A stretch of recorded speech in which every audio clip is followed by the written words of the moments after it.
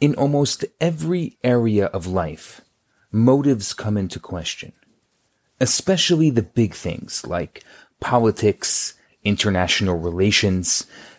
People do things, but do they really mean it for the right reasons? For example, wars. Wars are waged, and people declare their motives to be pure and selfless. But of course, people often point to other possible agendas and motives, ranging from selfish to the diabolical. So we can argue the points endlessly, and at the end of the day, it's almost impossible to truly and objectively determine the motives hidden within another's heart. But the more practical question is, does it really matter? Does it really make a difference what the motives behind a particular act are? Or should the action be judged solely on the tangible benefits or the flaws of the act itself? Should we be judging the conflict based only on its own merits? Or is it important to also determine whether the motives behind it are pure or not? The Baal Shem Tov, the founder of the Hasidic movement, taught that everything we see or hear in this world should act as a personal lesson for us in our divine service.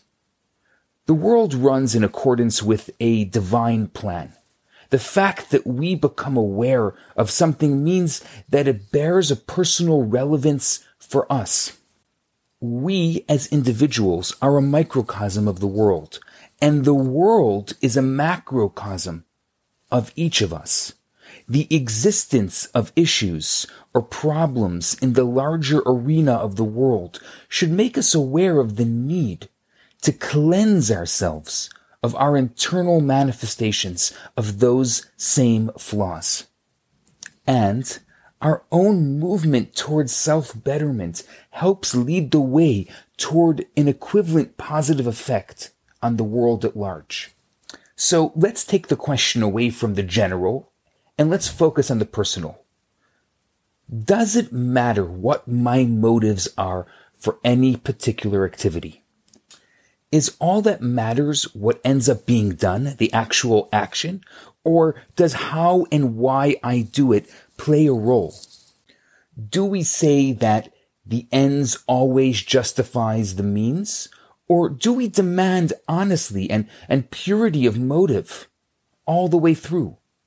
So, as with most intangibles, there really isn't a black and white answer. So, let's look at the perspectives offered in our tradition. So first, as always, relevant lessons can be found in this week's Torah portion. This week's portion is called Shemini. It discusses the defining characteristics that make an animal kosher. In order to be kosher, an animal must possess split hooves and has to chew its cud.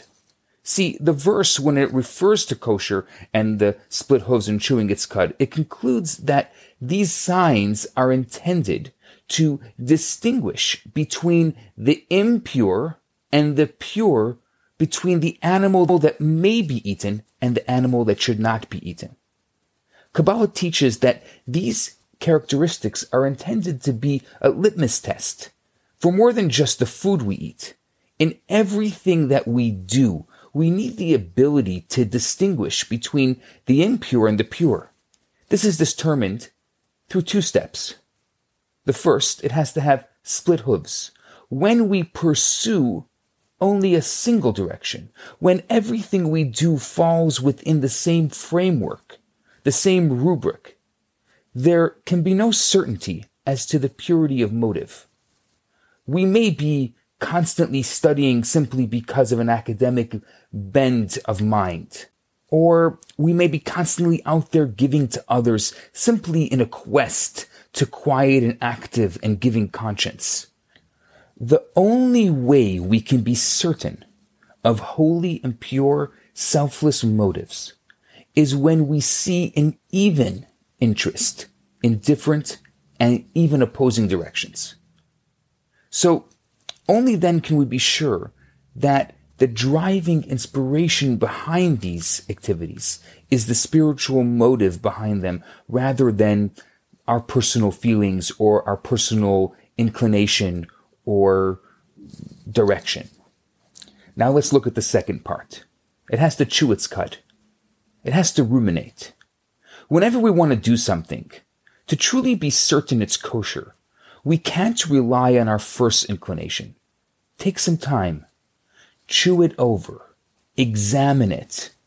Why do I want to do this? Am I trying to elevate it to a higher spiritual level? Or am I just lowering myself to the status of the animal? Am I sure that there's nothing impure about my motives? Am I certain that I have no personal agenda, merely hiding behind the guise of religion or spirituality or good character traits? And only after this self-examination can I hope to be sure that I'm doing the right thing. There's actually an interesting statement in the Talmud, which seems to lend credence to both sides of the argument. The Talmud talks of this Rabbi Nachman Bar Yitzchak. He says, a sin committed with an honorable intent is greater than a mitzvah, a deed without proper intent. So, can this be true? Did Rabbi Yehuda say, in the name of Rav, a person should always involve himself in the pursuit of Torah, the study of Torah, and the fulfillment of the deeds of mitzvot, even without the proper intent? Far from the improper intent, he will eventually reach the proper motives? Indeed, the Talmud says, Rav Nachman's statement should be read as great as the mitzvah without proper intent. So, within that statement, there seems to be some support both for primarily focusing on the motive rather than the actions themselves, as well as for, in certain instances, arguing that when it's important, that it's the right thing be done regardless of motive or intent. And then there's an involved discussion in the Talmud regarding whether our fulfillment of deeds of mitzvot require intent or not. But there's one commandment that certainly doesn't. When you're harvesting a field, and there's a mitzvah not to go back and pick up the individual sheaves that have been forgotten and left behind, or the individual stalks that have fallen to the ground. This commandment is called shikha, forgetfulness. Now, there can't be possibly any intentions involved in the fulfillment of this mitzvah. If he intended to leave them behind, they were not forgotten. So obviously in this case, we can ignore the motive or the lack of motive and focus solely on what actually happened. In fact, the sages take this idea even further. If we lose a coin in the street and a poor person is the one to find it, it's considered as if the person has fulfilled the mitzvah of tzedakah, of charity. He didn't know anything about it. He certainly didn't even intend to drop it. And there was no way he could have known who would be the person to pick it up. But the person's intentions aren't the issue in this regard. What is important is that the poor person be fed. And if indeed he is, then it's not important what or why the person giving was thinking, even if he didn't know it all. Now, I'm not going to provide any conclusions to this entire argument. There are a lot of other quotations and supports that can be offered for each of the positions. What definitely seems to be certain is that when weighing the person's own worthiness, when weighing our worthiness, the motives behind our behavior, it's extremely important. But in some contexts, what is important isn't necessarily whether this person can be judged to be righteous or not. What is important is the realities of the situation. And though the person may be judged for their impurity of motives, the acts may be viewed as positive nonetheless. There's a beautiful story of Rabbi Shneur Zalman of Liadi, the Alter Rebbe. One of his students came to him and said he was giving a lot of money to a local orphanage, but he had the wrong intentions. He confided with the rabbi that he was really doing it because it felt good. The rabbi smiled and said, "The hungry mouths don't think about your intentions when they're eating. So, regardless of the conclusions or how we can feel about the issues and how they apply to our lives and to the present day, there's no question that ensuring personal purity of motive in everything we do is worthwhile, and that it's surely going to help us bring even more light and positivity into the world. But at the end of the day, our Jewish value is the value of action. So the things that we do matter most. If you have the right intention but never get it done, you never got it done. You can't say, oh, but I didn't have the right intention. I didn't feel like it was the right thing to do at this moment. The fact of the matter is the deed, the goodness that you could have done or were supposed to do never got done.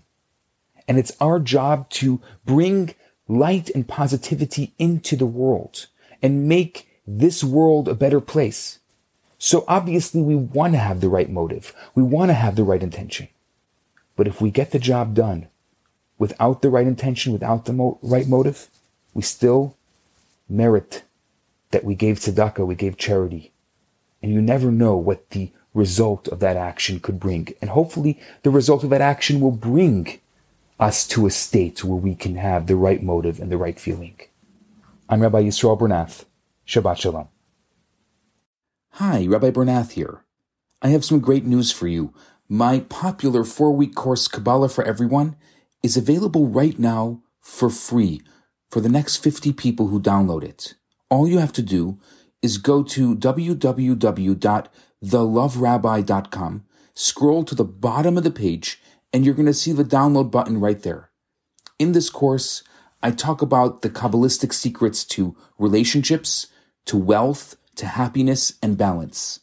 This special offer has been dedicated in loving memory of Ellie Dorfman.